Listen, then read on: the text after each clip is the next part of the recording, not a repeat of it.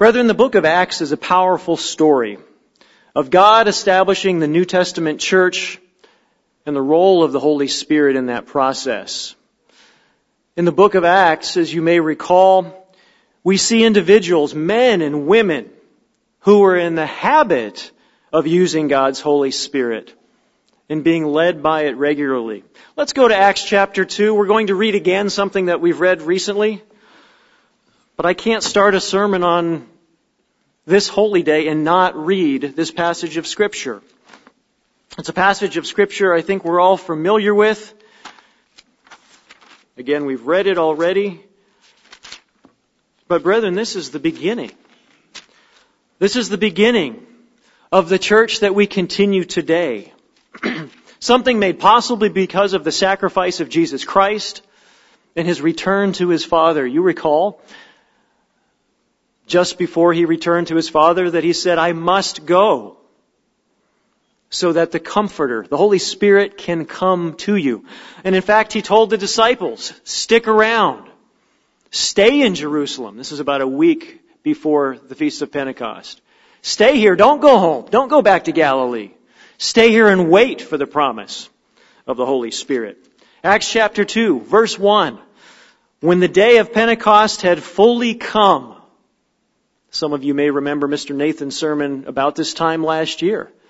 And he explained in a little bit more detail what that phrase has fully come means. Referring to the fact that this was the Pentecost of all Pentecosts. This was the Pentecost that all previous Pentecosts had pointed toward. The giving of God's Holy Spirit to the New Testament church and all He would call. When the day of Pentecost had fully come, they were all with one accord in one place, and suddenly, verse 2, there came a sound from heaven. Not an earthly sound. A sound from heaven, as of a rushing mighty wind. You might remember, some of you, in the Greek, what the word in the New Testament is translated spirit. It's pneuma. Pneuma. It's the word that is the root of our word pneumonia, for example, or pneumatic. It has to do with wind, with air.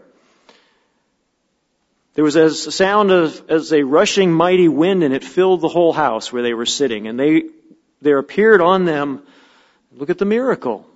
Most of us probably haven't seen this in our lives. I would venture to guess none of us have seen this in our lives. I hope you haven't.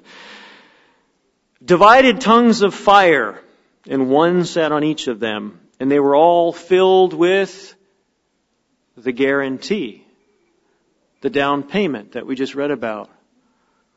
The Holy Spirit. And we learn in John that this is actually the Spirit of the Father that they were filled with. And they began to speak with other tongues or languages, as we read down a little bit later, as the Spirit gave them utterance. God started His church with a bang, didn't He? Or with a whoosh. One that got a lot of people's attention. God doesn't do incredible things in a vacuum.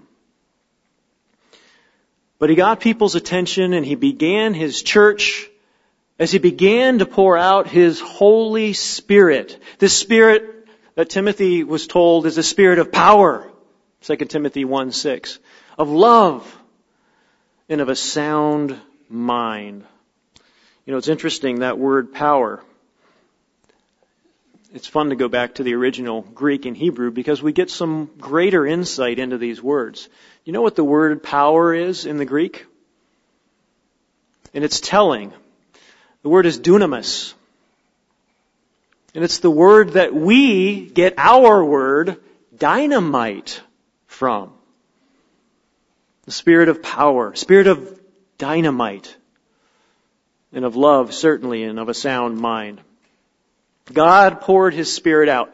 And what's interesting is we see the apostles using God's Holy Spirit throughout this book of Acts to heal, to cast out demons, to preach the gospel of the kingdom of God. Let's go to Acts chapter 4. And for just a few minutes at the beginning of the sermon, I'd like to look at a few instances where we see God's Holy Spirit working in His church, guiding His church, driving His church forward. And brethren, I'm going to then leave it to you. If you haven't read through the book of Acts recently, I encourage you to do that. But read the book of Acts from the standpoint of how God used His Spirit to lead and to guide His church and the work through the apostles. Acts chapter 4, let's break in here at verse 23. And as you flip to that passage, just remember what happened just prior to this. Peter and John were preaching the gospel of the kingdom of God. They were preaching about Jesus Christ as the Savior, and they were thrown into prison by the Pharisees. Now, we've got to keep in mind that this is less than 2 months after the death of Jesus Christ. Just when the Pharisees, the Sadducees, the priests thought that they were out of the water, it was safe to come out of the water, they thought this Jesus thing was over. Here come His disciples preaching Him again. So they threw them in prison. They threatened them, no doubt with their own lives. You can imagine some of the conversation that went on. Yeah, remember that Jesus guy? That guy that we killed? Remember how he died? We can do that to you too. What's interesting is the disciples didn't go underground at this point, did they? They did not go underground. Peter, the one who denied Christ 3 times to the point where he was cursing, didn't run away, did he? What was the prayer? Acts chapter 4, verse 23. Being let go, they went to their own companions and they reported all that the chief priests and the elders had said to them. So when they had heard that, they raised their voice to God with one accord. They were on the same page spiritually. Some of them did not do. Remember the ancient Israelites? Shortly into their sojourn, God sent out the 12 spies to the promised land, and the spies came back, and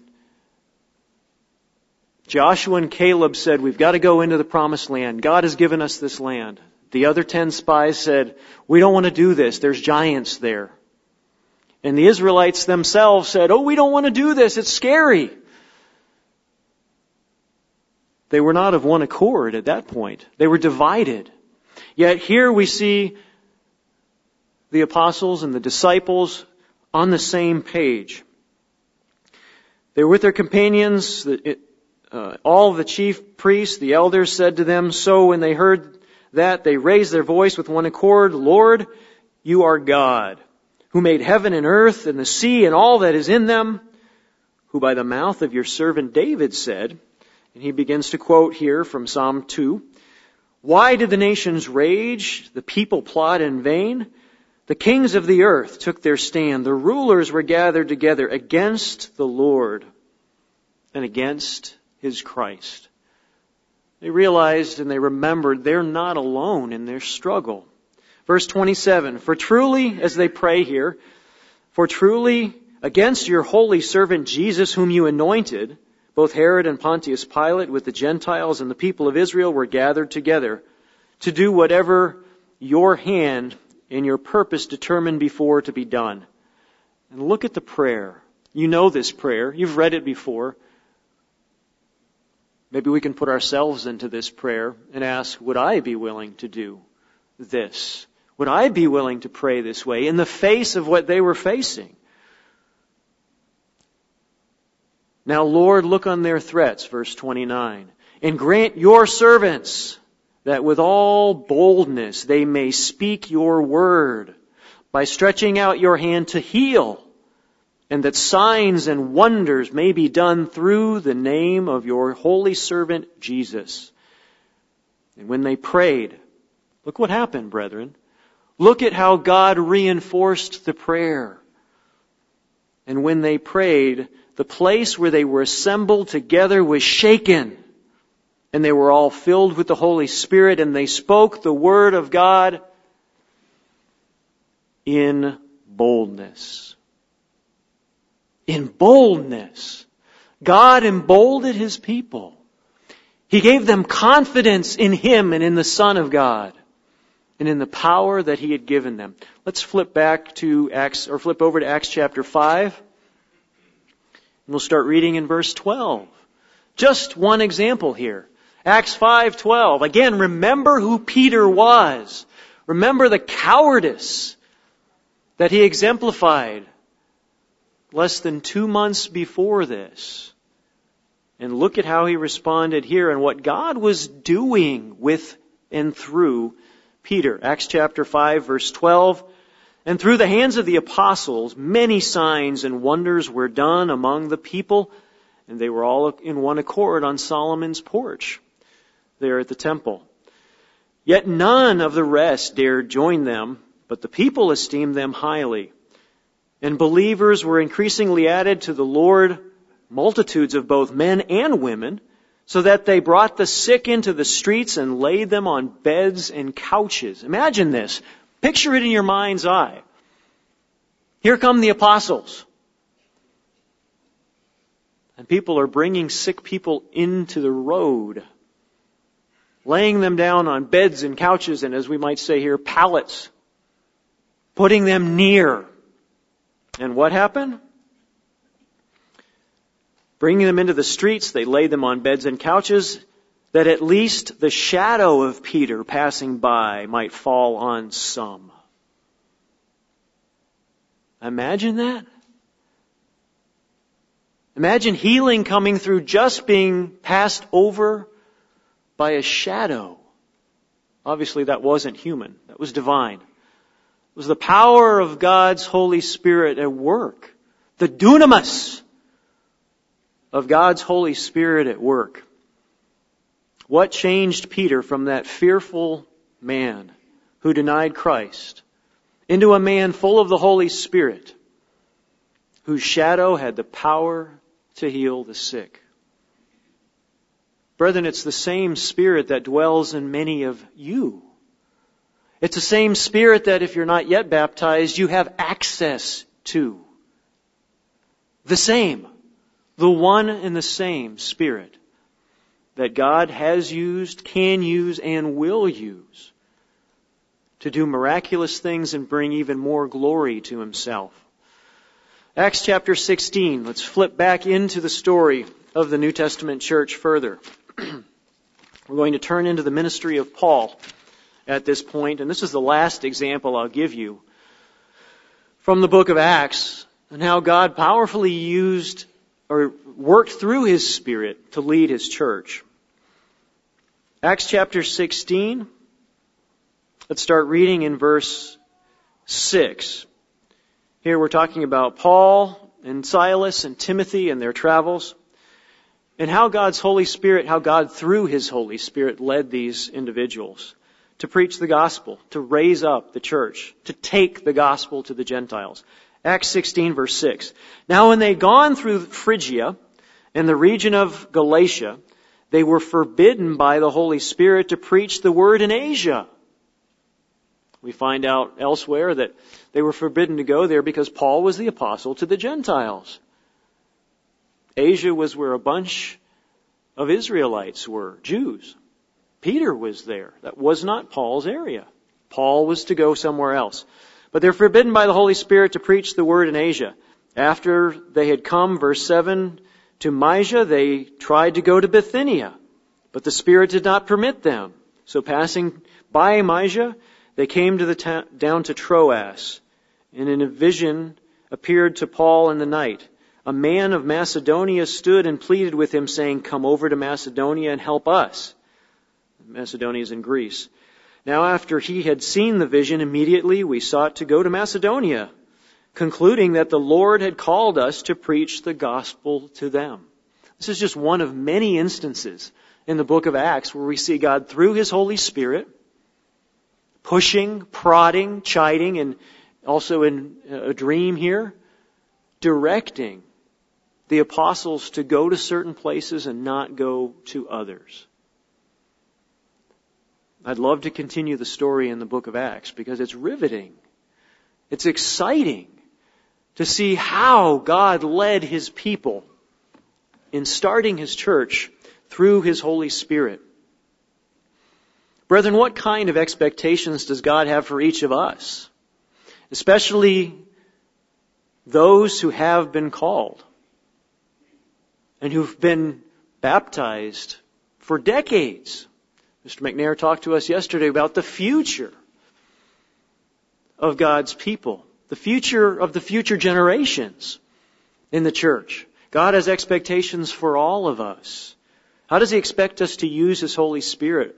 What must we be doing so that we're not lulled into spiritual complacency, brethren? Mr. McNair reminded us yesterday that we need to grab on to God and grab on to His truth and not let go. When we do that, what can He do through us? You read in the book of Acts, and you see how He used people, lots of people, and they weren't just ministers, and they weren't all ordained, and they weren't all men. Philip had 4 daughters, not yet married daughters, who prophesied. God used these people, as you well know. Brethren, what are the spiritual repercussions or results of becoming spiritually complacent in our attitude or focus, of losing our grip on God's truth? I want to read to you the lyrics from a contemporary Christian artist by the name of Matthew West. Some of you know this piece. Please don't sing it. I won't sing it today. But the piece is entitled The Motions. And I want to read the chorus of the song. It says, I don't want to go through the motions.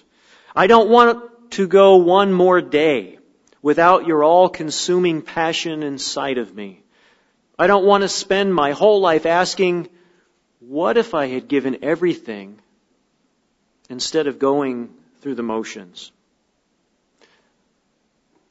Do those lyrics fit any of us in this room today? Do those lyrics fit us in the past, perhaps? Brethren, what I'd like to do in the remainder of the sermon today is to discuss 2 ways to become an even more wholehearted Christian and to avoid going through the spiritual motions. Brethren, for God's Holy Spirit to work in us to will and to do powerfully, to allow us to be the kind of spiritual instruments that God wants, we must be fully committed to Christ. We must fully grab on to Him. We must fully be engaged in the truth and in His work. We cannot just go through the motions, brethren, or God's Holy Spirit is hindered in us. I think you know that. Turn with me, if you would, to Revelation chapter 3. Revelation chapter 3. We're going to read about one of the churches, one of the elect group, called out set of individuals along the ancient mail route in Asia Minor, modern-day Turkey, central Turkey. We're going to read about a church, and brethren, this is the church of God. A church that had some challenges. A church that wasn't doing quite what it needed to do. A church that is represented by the end of the age, the era that we now live in. And when we see the characteristics of this church, it doesn't take a lot of imagination to see the characteristics in the society all around us, does it? Let's read starting in verse 14. We'll read about the church at Laodicea, depictive of this Laodicean era that we live in. An era that we live in, characteristics of an era that we live in, yet characteristics God, our Father in heaven, doesn't want us to have. Characteristics we have to fight. Every single one of us, you and me, have to fight against developing these characteristics. Because if we develop these characteristics, brethren, we stymie the Holy Spirit. And it cannot work as God would want it to. Revelation 3 verse 14, and the angel of the church of Laodiceans write, These things says the Amen, one of the titles of Christ, the faithful and true witness, the beginning of creation of God. He says, I know your works, that you're neither cold nor hot.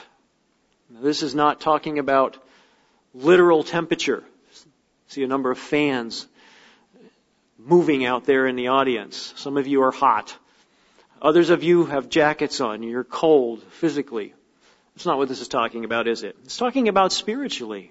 I know you works. You're neither cold nor hot. I could wish you were cold or hot. God says, you know what? It's better if you're ice cold spiritually than if you're lukewarm spiritually. Just a little bit excited about God's truth and His way is actually worse than being totally turned off to it, according to the Scripture. He says, verse 16, and brethren, you know this passage, so then because you are lukewarm and neither cold nor hot, I will vomit you out of my mouth. Because you say, I am rich and I've become wealthy and have need of nothing, and do not know that you're wretched, miserable, poor, blind, and naked. Again, spiritually speaking.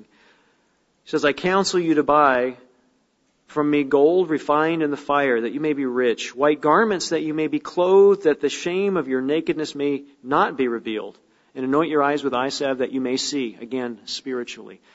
Verse 19, as many as I love, I rebuke and chasten. Therefore be zealous. Means hot, on fire for the truth. Turned on, excited. Be zealous and repent.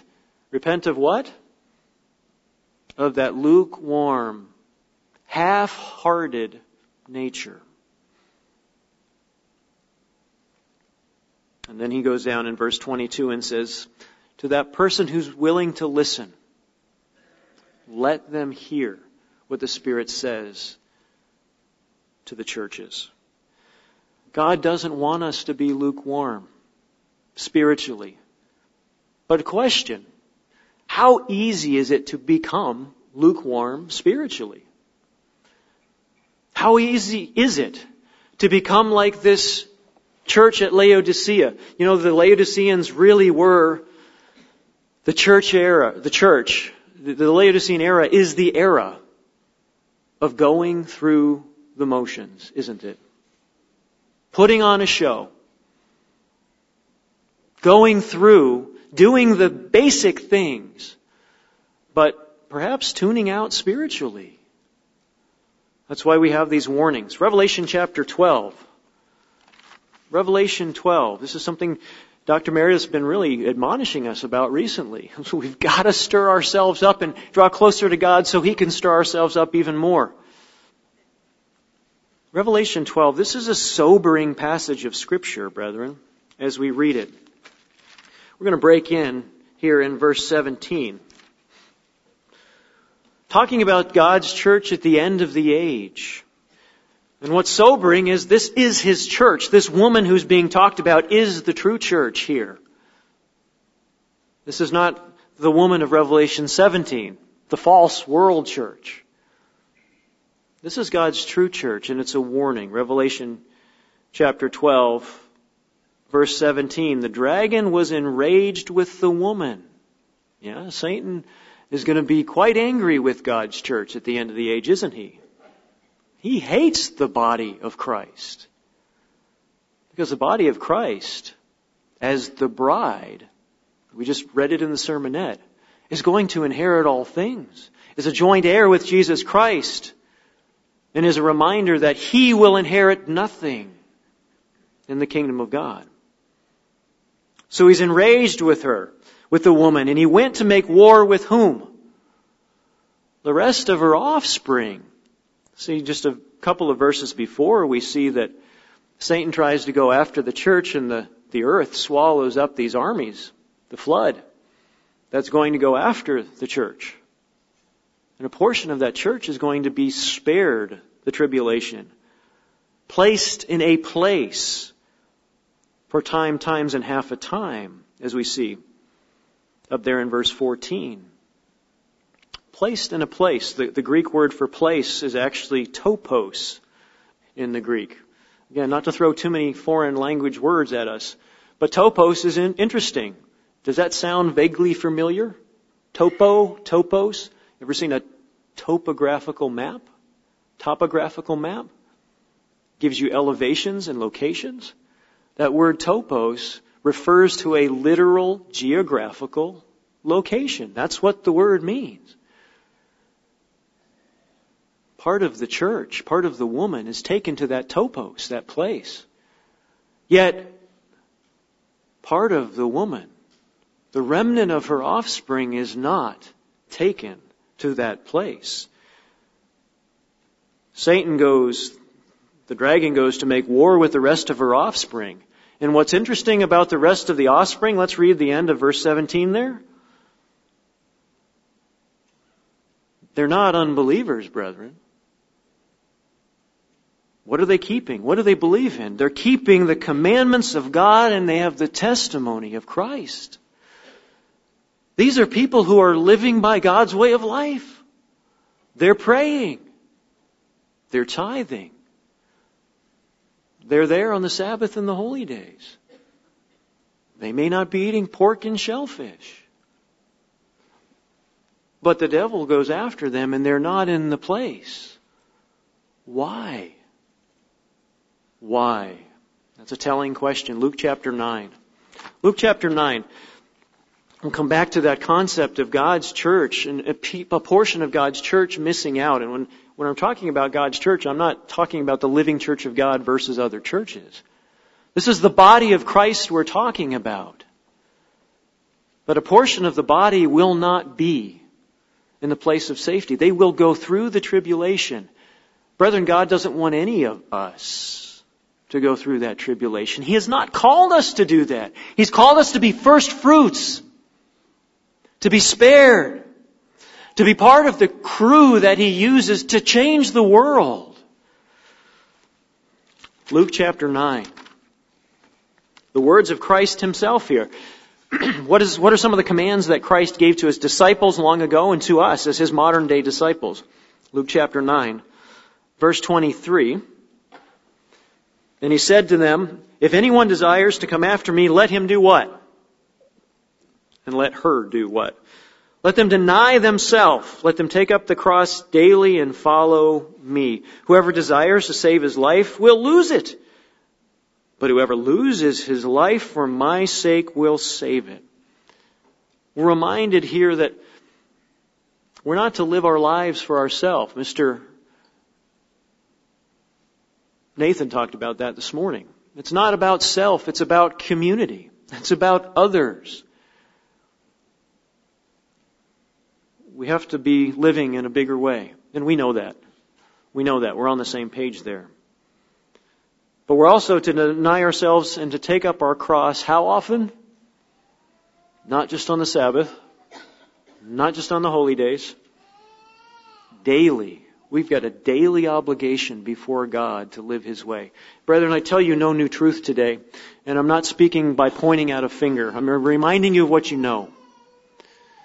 We all have to remember this. This is part of our commission. Mark chapter 10.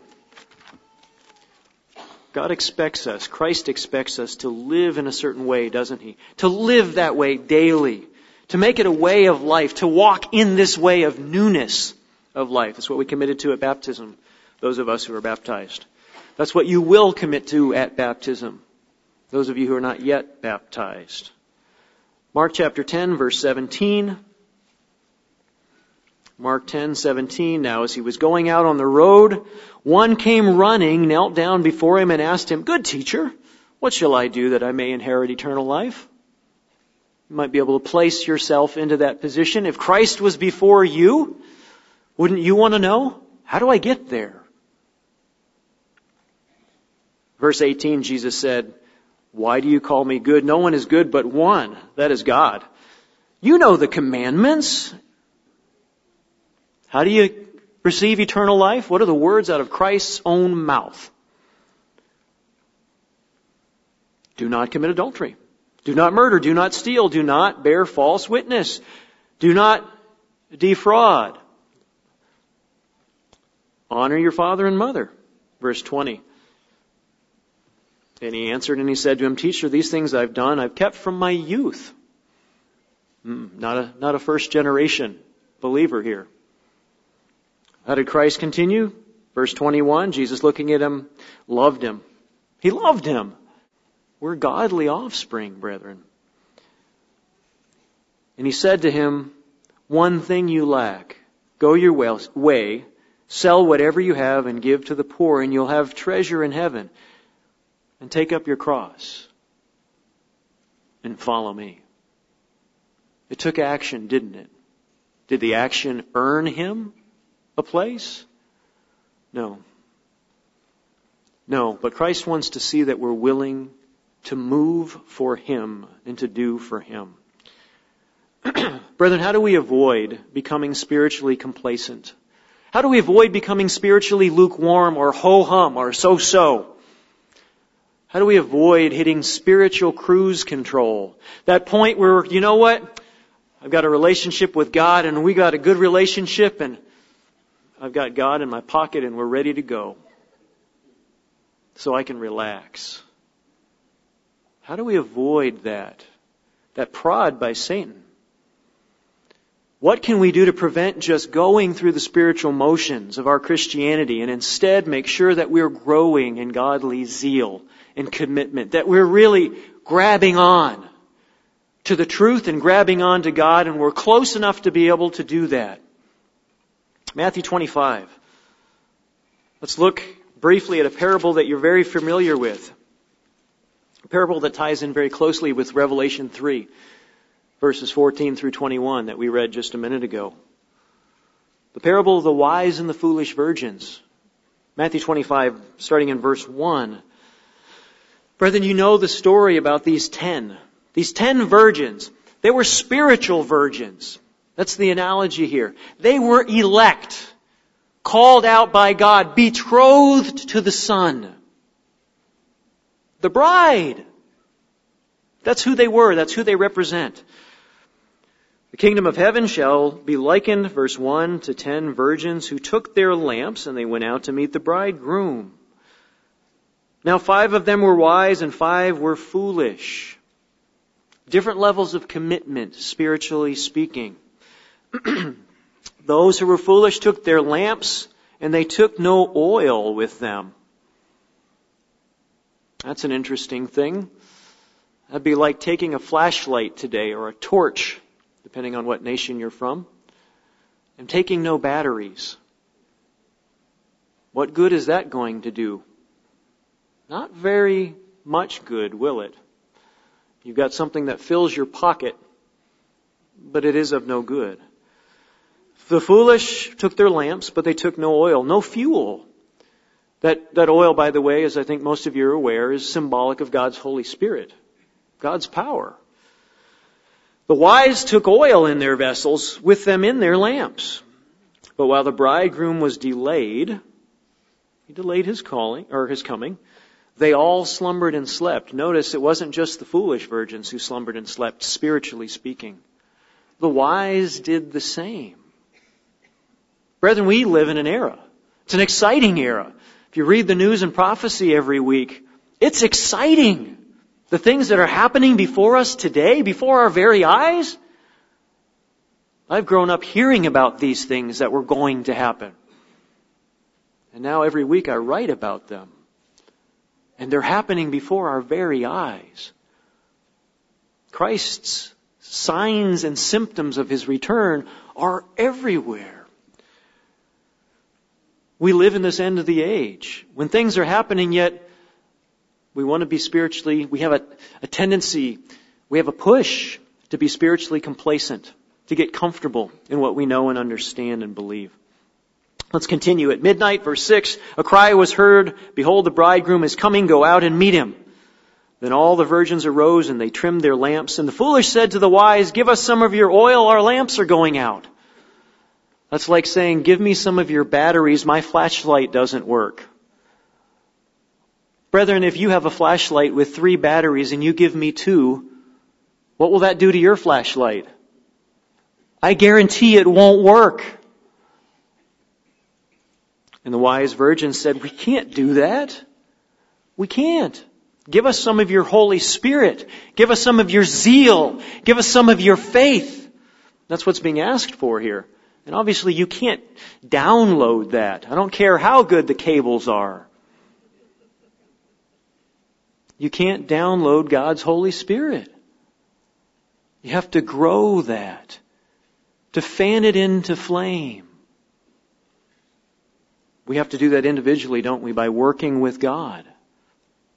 Nobody can give it to us. If somebody could give it to us, we could just move to the closest pillar in the church and hang around them, and it would ooze out of them and overflow onto us. Boy, that would be easier, wouldn't it? We wouldn't have to do anything. Our lamps are going out, verse 9. The wise answered and said, no, lest there should be not enough for us and for you, but go rather to those who sell, buy for yourselves.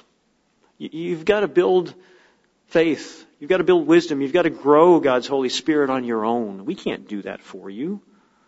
Could you imagine somebody coming up to you, brethren, and saying, you've got God's Holy Spirit, give me some of that?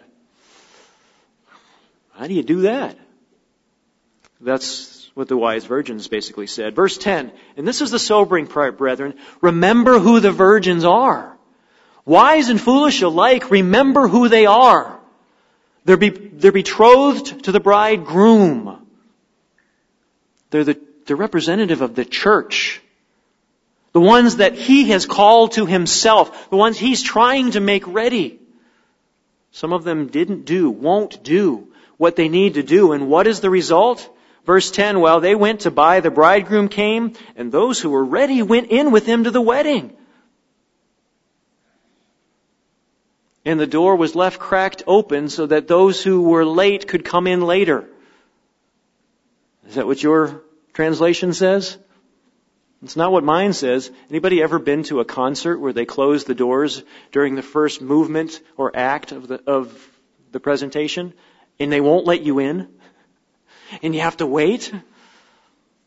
The doors were closed to them. Verse 11, afterward the other virgins came saying, Lord, they're knocking on the door. That's another Revelation reference as well. They said, Lord, open to us. Remember who we are? Remember that down payment you gave us? Like an engagement ring? We're wearing your ring. We do have some of your Holy Spirit. And what was his comment? He answered and said, assuredly I say to you, I don't know you. Brethren, this is His church. And He says, I don't know you. Watch therefore, for you neither know the day or the hour in which the Son of Man is coming. That's powerful. Christ's own called out ones. He says, I don't know you. Brethren, how do we avoid just going through the spiritual motions that can result in a door that God wants to swing wide open for us and welcome us through? How can we avoid going through the motions which will result in that door shutting in our face? How can we make that happen? How can we help that to happen? Brethren, the reward of those who go through the motions, if they're alive at the return of Christ, is going through the great tribulation. If they die before He returns, possibly coming up in the second resurrection, or even worse. I want to give you in the remainder of the sermon today 2 actions that you can take, that we can all take, that we all need to take, myself included, to avoid going through the spiritual motions. To make sure that we are grabbing on to God and grabbing on to His truth and not letting go. To make sure that our lamps are full, that His Holy Spirit is alive and vibrant and active in us. Because it's up to us. Christ will not fan His Holy Spirit into flame for us. He gives it to us as a gift, but He expects us to do with it. Point number 1, action number 1. How do we avoid going through the motions and in turn develop more godly zeal and focus? Action number 1 is to take more control of our life. Take more control of our life. How in control of our lives are we? How often do we make the comment, or how often do we feel like, Life is living us instead of we are living our lives. Brethren, we've got to be purposeful and intentional in everything we do. We can't just allow life to happen, can we? Deuteronomy chapter 30. Turn back there with me. Deuteronomy 30, back to the words of Jesus Christ, written through the pen of his servant Moses. Deuteronomy 30. And we'll read verse, some of you know this by heart. Some of you were made to memorize this as children. Deuteronomy 30, verse 19. I call heaven and earth as a witness today against you that I have set before you life and death, blessing and cursing. Therefore, I force you to take life. Is that what your translation says? No, that's not what it says, is it? It says, therefore choose life, that both you and your descendants may live. Make the choice, God said. God never forced Israel to do things, did He? God doesn't force us to do things today. He's not standing behind us with a lightning bolt, saying, you must follow me, and you must live this way of life, and you must obey and honor just me. He doesn't do that. He gives us a choice. We are free moral agents. We have the opportunity to make decisions. And He wants us, He pleads with us to make the right choice, but He won't force us to do it. Brethren, how much is God a part of our everyday life and our everyday choices? How often every day do we make the conscious choice to choose life? How often do we just go through the day and get to the end of the day, or maybe the end of the week, and think, I haven't thought a whole lot about God today or this week, or haven't thought a whole lot about making a life and making choices that He would choose. I gave a sermon had the opportunity to speak last week in Greensboro, North Carolina. And by the way, they bring their greetings and send their greetings to you all. And one of the statistics I used in the sermon on making choices was the fact that most adults make roughly 35,000 semi-conscious decisions a day. 35,000. You make over 250 conscious, semi-conscious decisions about eating alone. Thanks to the wonderful cooks in here, we had many choices today, that we had many decisions we had to make. How many of our decisions every day involve God, involve God's way of life, involve pondering and thinking about, if Christ was literally in my skin, which choice would He make? Which decision would He choose? Luke chapter 8. Luke chapter 8, as we think again about the era that we live in, this attitude of me, myself, I, that permeates this end of the age, this attitude that forces us almost to focus so much on self that we forget that bigger picture of why God is working in us and through us. Luke chapter 8. Again, the words of Christ here. This is the Messiah speaking, our Savior, our elder brother, our soon-coming Savior and King, our high priest. Notice what He's directing us to think about here in the interpretation of the parable of the sower. Luke chapter 8, in verse 14. Luke 8:14. Talking about one of the aspects here of the parable. Now the ones that fell among the thorns, this is the seed of God, the truth of God that fell among thorns, are those who, when they've heard, go out and are choked with cares, with riches, and pleasures of life, and bring no fruit to maturity. The ones that God has called. All of these four different aspects of the parable of the sower are God's people. People He's calling into the truth, us. And we're affected differently by the world around us. But there's a group that their love for the truth is choked out by the cares of this world, by riches and pleasures of life, Brethren, so many of us live in a life that is rich, isn't it? With cares and with riches. Again, I think about just the wonderful covered dish meal we had today. And the joking that Mr. Lyons did about standing up and singing and burning calories. Because we all sat down with a full stomach. We had some wonderful things to eat today. And then we weren't just limited to one or two things. Take your pick. Everything was great. Everything I put in my mouth was great. And the plate that my wife fixed for me was full of all kinds of yummies. How many things in our lives distract us, our cares, our pleasures? And it's not wrong, brethren, to be able to appreciate some of these things.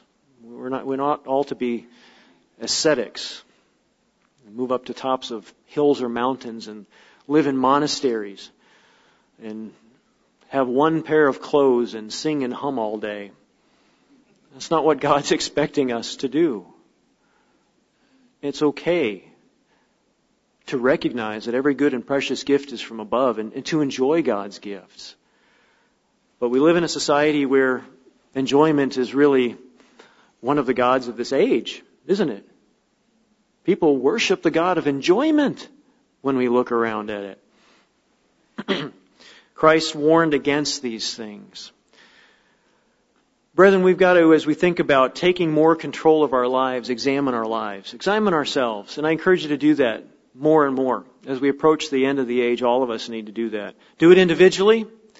Do it with your family. Examine together. I encourage you, avoid becoming so busy that you don't have time to think, plan, or contemplate. I'll say that again. Avoid becoming so busy that you don't have time to think, plan, or contemplate. We've got to make sure that we take time to do that. Because if you live any kind of life like I do, it can be very easy to be consumed with life and be so busy that you don't have time for these things. Last thing you want to happen is God to slow you down. I say that sitting with my foot up next to the podium. God can slow us down and force us to take more time to think, plan, and contemplate. I encourage you, brethren, try and create manageable and godly routines and habits. Manageable. Now, there are things that happen. Life happens. Times get busy from time to time, and you have to deal with it. But, brethren, we've got to control the lives that we live as much as we can. It's critical as we think about these things. Brethren, it's critical to begin every day with meaningful prayer and Bible study. You know this. I'm preaching to the choir.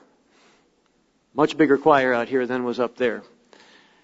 We know we need to begin every day with meaningful prayer and with Bible study. How many of us are able to do that every day? We've been admonished, Scripture admonishes us, but we've been admonished from the pulpit many times. Mr. Ames speaks to us about prayer a lot. We've been admonished to pray in a meaningful way, hopefully on our knees or close to that, at least twice a day, if not 3 times. How many of us are able to fit that in? How many of us make the time to do that? I'll let you in on a hint. I do try and pray 3 times a day. That middle prayer in the day is a challenge sometimes because the day gets busy. I have on my calendar an alert that at 12:30 every day goes off and says pray. Some of my colleagues don't know this. They'll walk by my office around that time and my door will be closed and they'll think I'm gone. No, right now I hop over to my door and I close it, and I recently have been sitting on my couch instead of kneeling before it. It's been a little bit of a challenge to kneel. And I bow my head and I try and take some time. The first thing I do is I pray, God, please don't let anyone knock on my door and please don't let my phone ring. Let me have a few minutes with you. And then I try and get some time, some meaningful time in the middle of the day to reconnect. Sometimes, not right now, I go for a walk and pray. Brethren, we've got to make time. We are without excuse. Yes, we can come up with lots of them, and I can give excuses with some of the best of them. But are we praying meaningfully at least twice a day? Are we reading our Bibles meaningfully, daily? Preferably starting the day that way. Not just flipping to the pages, but purposefully reading. We've been encouraged to fast between every 4 to 6 or 8 weeks at the most. Are we making the time to do that? Certainly there are a few who cannot do that. Our little kids, obviously, that's not going to benefit them. There are some who have extreme health situations where you can't fast at all anymore. Some of you have health situations, but you have figured out how to fast in a way maybe not for 24 hours, but maybe for 12. Are we making the time to do that like we need to? Or was atonement the last time we fasted? Brethren, I don't say these things to accuse. We're all in this together. But let me be very clear. If we're not praying meaningfully at least twice a day, if we're not doing regular Bible study and daily, if we're not fasting, brethren, on a regular basis, the chances are we're going through the motions. And God's Holy Spirit is suffocating within us. Please hear me. Think about it. We all struggle. I struggle to make sure that I get prayer time in like I need to, and Bible study in like I need to. And fasting time. It's not always convenient. Not in Satan's world. We've got to fight for that time. But brethren, we can't afford to go through the motions. If we go through day after day and we don't really think about God except for when we pray, chances are we may be going through the motions. And again, suffocating Satan or God's Holy Spirit. And Satan takes advantage of that. Matthew 26. Turn with me there. Matthew 26, the night before Christ died, look at the admonition He gave to His disciples. Powerful admonition here. Peter, James, and John, as they went deeply into the garden with Him. Christ praying these 3 times on His knees, praying in such a convicted way that He sweat blood. He was serious, wasn't He? This is our Savior, who recognized the gravity of what He was getting ready to go through, and He realized He could not fail. This was set from the foundation of the world. He had to do this. But He didn't underestimate the power of the wicked one and his being in the flesh and the weakness that brought Him in the flesh. Matthew 26. What was the admonition to Peter, James, and John, and ultimately to you and to me? Verse 41. Verse 40. Matthew 26, verse 40. Then He came to the disciples and found them sleeping. Late night, big meal. Little bit of wine at the meal. Stressful night for them. Think about this. They knew the 3.5-year ministry of Christ was coming to an end, and they didn't want to admit it. They knew their Savior was going to die. They knew the tenor there in Jerusalem. They knew the Pharisees wanted His head and His body on a stake. They were emotionally wrung out. They weren't trying to, I don't think they were trying to be careless. They were part of the elect, and they slumbered and they slept. But what did He encourage them? He went a little further in, and He fell, verse 40. When He came to the disciples, He found them sleeping, and He said to Peter, "What? Could you not watch with me 1 hour?" We're not talking, Peter, about days. Just an hour. How long was Christ praying? This wasn't a little 30-second prayer, was it? At least over 3 periods. It was a sizable interaction with the Father. Could you not watch with me 1 hour? Watch and pray, lest you enter into temptation. The spirit is indeed willing, And brethren, isn't your spirit willing? Don't you want to be in God's kingdom with all your might? Don't you want to honor God with all of your being? I know you do. I do too. The spirit is willing, but, what does he say? The flesh is weak. Christ didn't let them off the hook, did he? He didn't say, God understands you're tired. No, he said, guys, brethren, watch and pray lest you enter temptation. He warned them. He tried to encourage them. The spirit is willing. You got a good heart, but the flesh is weak and you got to fight it. Brethren, God wants us to fight. He wants us to fight for His truth. He wants us to fight for His way of life. He wants to know that this gift, this down payment that He's given us, or that He will give to us, He wants to know that it means something to us. That we're not just sliding by and taking it for granted. And the actions that we take and the life that we live and the way we live our lives tells Him that, doesn't it? Let me read to you from the May-June 2016 Living Church News. This is Dr. Meredith's article entitled The Spirit of Power. And I'll just quote from one paragraph. He said, "May God help every one of us to be determined to draw much closer to the God of the Bible during this period of time and drink in of the power that is available to all of us through the indwelling of God's Spirit by which He created the heavens and the earth and everything in them." God wants us to drink in of this if you're not yet baptized. God wants you to choose life one day. To choose to drink in of His Holy Spirit. You can't do that if you're not baptized. You need to do that at some point. I'm not saying we're going to do an altar call here. Everybody on our own time. But brethren, if we've been sitting here for years and we've not been baptized, we need to ask ourselves the question, what am I doing here? God wants us to choose life. He wants to put His Spirit in us. He wants us to be resurrected in a moment, in a twinkling of an eye at the seventh trumpet. He wants us there. But He can't do it if we don't make the move first to respond. He wants us there. Continuing with the quote, "This is the power Jesus Christ Himself used in overcoming His own human nature.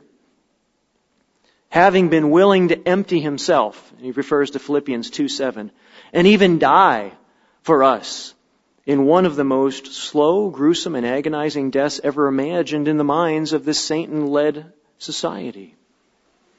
So Dr. Meredith prods us. I read that and I feel like he's shaking me. Be determined to draw closer to God. With this point in mind, we've got to be determined to take even more control of our lives, brethren. Because if we don't control our lives, we live in a society under the sway of a God of this age who will control our lives. If we don't take control of the strings, we become His puppet. Think of a marionette and how the puppet master moves arms and legs and even their mouth. Satan is the God of this age who will do that if we do not take control. Point number 2, action number 2. What else can we do to make sure, to help ensure that we're not going through the spiritual motions so that God's Holy Spirit can not only live in us, but grow in us, and that God can really use us as His instruments of righteousness? Point number 2, action number 2, is to create an even more godly culture in your home. Create an even more godly culture in your home. These godly habits. I'm taking that phrase from Dr. Jeffrey Fall. He uses it multiple times in the booklet on successful parenting God's way. I want to quote from him in the booklet, and just keep in mind, he's talking about families in a godly culture in a family home. But brethren, the concept applies to all of us regardless of where we are and at what stage in our lives we're in. Let me quote. He says, all too often, parents tend to compartmentalize God and their family. And it's not just parents, is it? We view the Christian walk is composed of certain Christ-like behavior patterns, church services, patterns of occasional family Bible studies. In truth, this is a good start, but there's far more to creating a culture of God within our homes. If we visualize our entire family life as a pie chart, I think you've all seen pie charts, haven't you? These charts, and they have these pieces of pie, these sections that represent different aspects, in this case, aspects of our life. He says if we visualize our entire family as a pie chart, most would view the spiritual aspect of parenting as a small percentage of the whole. I look at my life as a parent. Yeah, I'm a father. I'm a husband. I'm an employee. I'm a Christian. And I've got these other pieces of who I am. And I could do that if I'm not careful. Let's see. If we visualize our entire family life as a pie chart, most would view the spiritual aspect of parenting as a small percentage of the whole. Simply a small piece of the pie. In contrast, if we truly do want to rear our children in the image of God, then the spiritual focus must encompass the entire pie. That's talking to families, to parents. Those of us who are parents, how much of our family life encompasses Christ? Those of us who are not currently parenting children in our homes, so you may be older or younger than that. How much does our spiritual life encompass the rest of our life? Is it a piece of the pie? Is our spiritual focus a piece of the pie, or does it permeate all of the pie? We've got to ask ourselves that question. Joshua chapter 24. Joshua chapter 24. And as you go there, let me give you some context. This is at the end of the book of Joshua. Joshua is about 110 years old at this point. He's been in the promised land now for about 30 years. He's getting ready to die. This is the end of his age, at the end of his life. And he, like Moses did roughly 30 years before him, is giving his parting words of wisdom and admonition to the Israelites. Joshua 24 and verse 1. Joshua gathered all the tribes of Israel to Shechem, and he called for the elders of Israel, for their heads, for their judges, and for the officers, and they presented themselves before God. And Joshua said to the people, "Thus says the Lord God of Israel, your fathers, including Terah, the father of Abraham, the father of Nahor, dwelt on the other side of the river in old times, and they served other gods." And he begins to go through and admonish them and to show them what they needed to do, to remind them to continue to follow him, to not grow weary doing good, as Paul would say, to keep fighting the fight, to be strong and of good courage. But then he winds down part of this saying, verse 14, "Therefore," he says to them, "fear the Lord, serve him in sincerity and in truth. Put away the gods which your fathers served on the other side of the river and in Egypt. Serve the Lord. And if it seems evil to you to serve the Lord," here's the choice that Moses gave some 30 years before. "Choose for yourselves this day whom you'll serve, whether the gods which your fathers served, which were on the other side of the river, or the gods of the Amorites in whose land you dwell." I love this verse, this part of the verse. "But as for me and my house, we will serve the Lord." As a father and a husband and the head of my family kingdom, this is one of my credos. Those of you who've been in my house have seen it. It's on the coffee table in the living room right now. I see it almost every day. And it's not a boast. It's a convicting statement. It's something that I want to measure up to. As for me and my house, we will serve the Lord. I want to do that. I think you want to do that. But brethren, the Lord is the only one we must serve. We can't serve our lives. We can't serve our work. We can't become a servant and a slave to things. We must serve the Lord. Brethren, how many of our decisions, again, revolve around the question, how would Jesus Christ do this? How would God want me to make this decision? How will this decision impact my ability to live a zealous, godly Christian life? Brethren, what spiritual habits do we have? Which spiritual habits do we need to further develop? Do we have a plan? If you're taking notes, I encourage you to write down some of these questions and meditate on them a little bit more. Do we have a plan for our personal Bible study? Or do we just sit down and flip open to a page in the Bible? And granted, there is a time to do that. But we need to have a plan and a purpose and a goal with our Bible study. What do we hope to accomplish in our Bible study? What books do we want to go through? What godly concepts do we need to develop a deeper understanding for? As we think about developing an even more godly culture in our home, what are we doing to grow spiritually? What goals have we set for ourselves? When was the last time we worked through the Bible study course? The Bible study course. Brethren, if the last time we worked through the Bible study course was the Ambassador College Bible study course, and that's a wonderful course, actually both renditions of it, the 58 lesson and the 32 lesson. But if the last time we did that was that course, it was probably 30 or 40 years ago. The truth hasn't changed.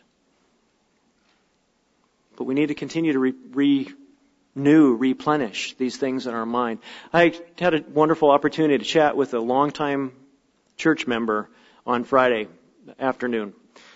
I called him back and we were talking about some Living University things, and he just mentioned that he's been busy because his pastor challenged them to go through the Bible study course. And we actually have one that's different than the Ambassador College one. We have a 24-lesson course that the Living Church of God puts out. In it, there's a lot of similarities, but there are quite a few differences with the old course that we had.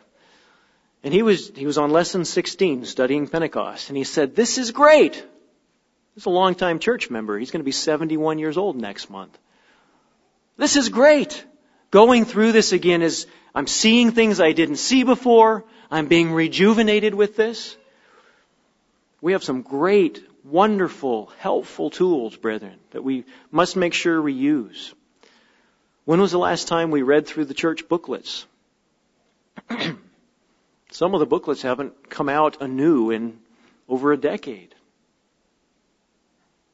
But the truth is just as true. We might want to set a goal for going through the booklets again, maybe on a schedule, maybe over the next year, between now and Pentecost next year. What do we have now? 32, 33 booklets? All on different topics. What kind of specific Bible study do we do? Have we done? Do we own a concordance? Or do we know how to access one online? I personally like the online ones. I think they're more powerful. But do we own a concordance? If not, if we don't know how to use one online, the depth of Bible study that we do is very limited. It's really hard to do a word study and really understand, what does God mean by repentance? For example, if we don't have a concordance to look that word up and see every time God's chosen to use it or inspired it to be used. I encourage you, if you've not done so, and if you can, take a Living University course. This is not a commercial. I'm involved in Living University not because it helps put food on the table, but because I believe in the power of the education and the depth of the understanding that we can gain through this course. Many of you have taken classes. Many of you who are seniors and retired have taken these classes. You know, the average age of our Living University students is age 55. Which means we have a lot of younger ones. We have high school students in this audience who are taking Living University classes and doing well in them. We also have hoary-headed ones in this audience. Some of us are hoary-headed at younger ages. But a lot can be gained. A lot can be learned. through taking these classes. One of the exciting things, Mr. McNair's sermon got me thinking yesterday about second, third, fourth generation Christians. What's amazed me, what's inspired me is to have young people, and some not so young people, who've grown up in the church and in the truth, make the comment, I thought I really knew the Bible and I thought I really knew our teachings, and I started taking these courses and my mind was just blown away by the depth of knowledge that I did not have. I want to read you a note from one of our students, one of our international Living University students. And the zeal for learning is what excites me. And again, Living University, you can make it to the kingdom of God without it. But it can really expand our perspectives. And in some cases, reignite a zeal as we learn on a level that we just can't learn on in church services once a week for an hour and a half of messages. It says, hi, yes, I'll be taking these classes for credit. And students can take our classes for credit or they can audit. If you take a class for credit, you need to turn in assignments. You actually have to write papers and take tests and quizzes. And some people don't want to do that. It is work. They may not have time. But we encourage you to at least listen to the lectures and keep up with the readings. But she says, no, I'll be taking them for credit. I really can't wait to do the assignments and the exams, particularly the assignments, so I can get some feedback from you all. I would love to actually go physically to Living University and to do it as a proper degree. That would be a dream. I just currently am not able to do that with my work commitments that are in the way of reading God's Word. That's how I feel. Is that how you feel?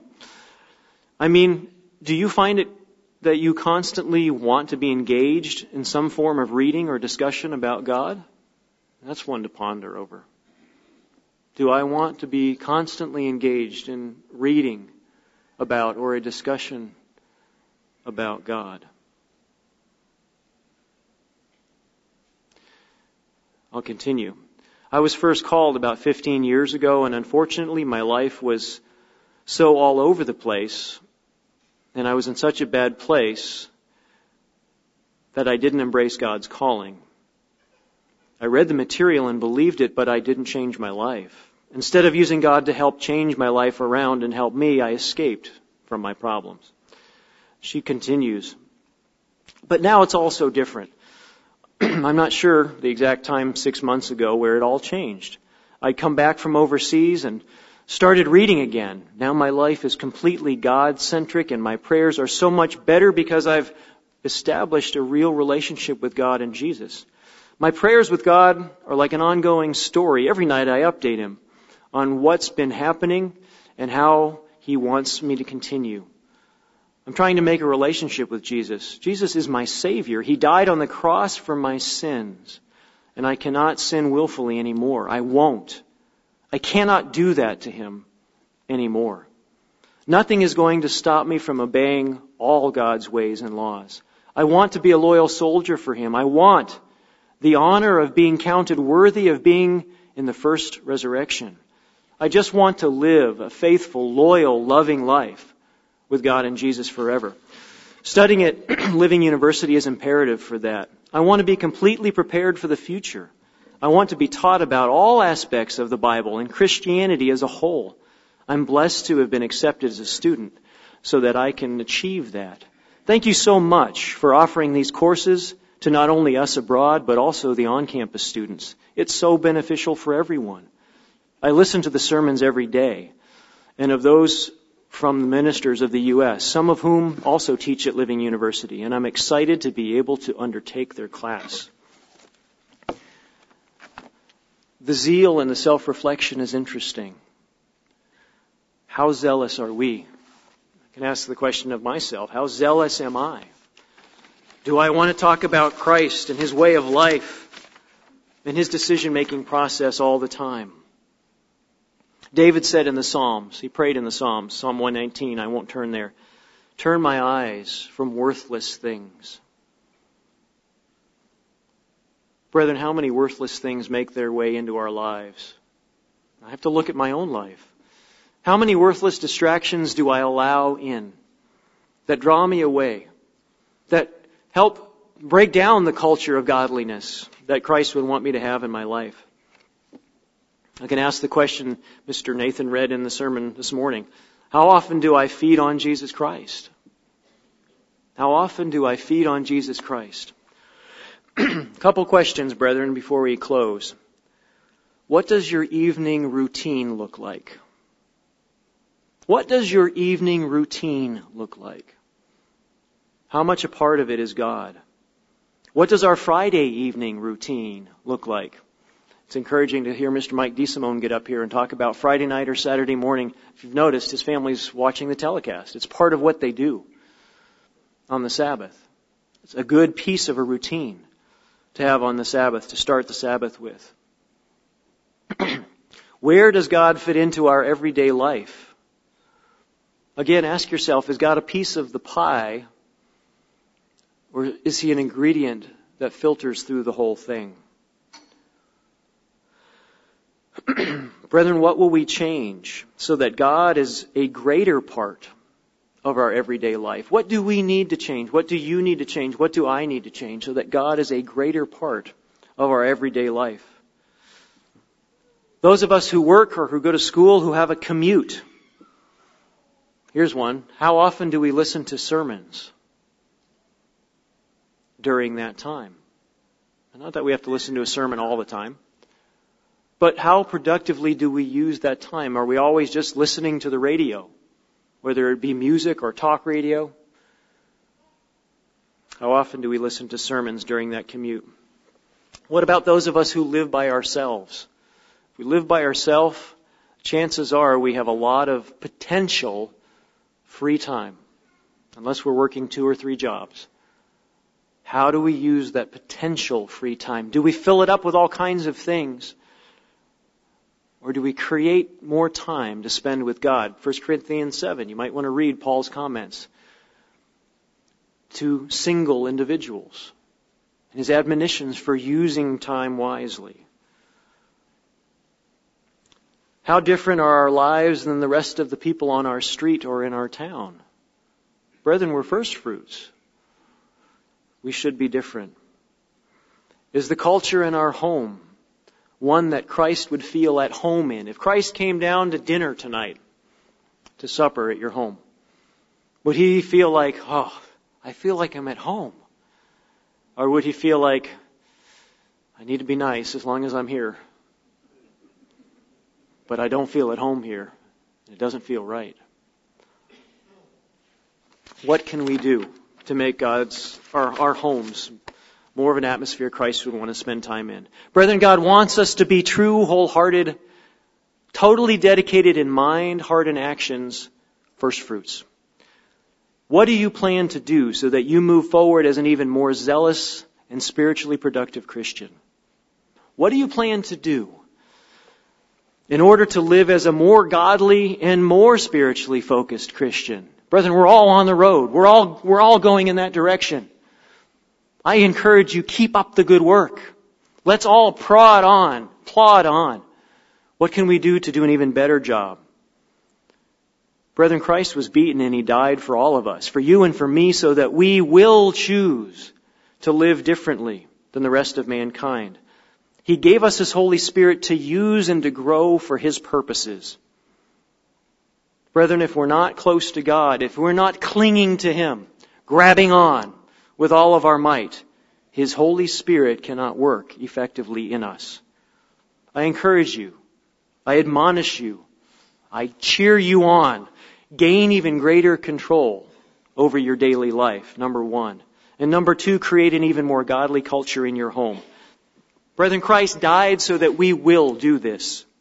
As we do this, we'll continue to grow and overcome, and we'll arrive at the next holy day season in just a few months, even more deeply converted, more godly, and as a more zealous Christian.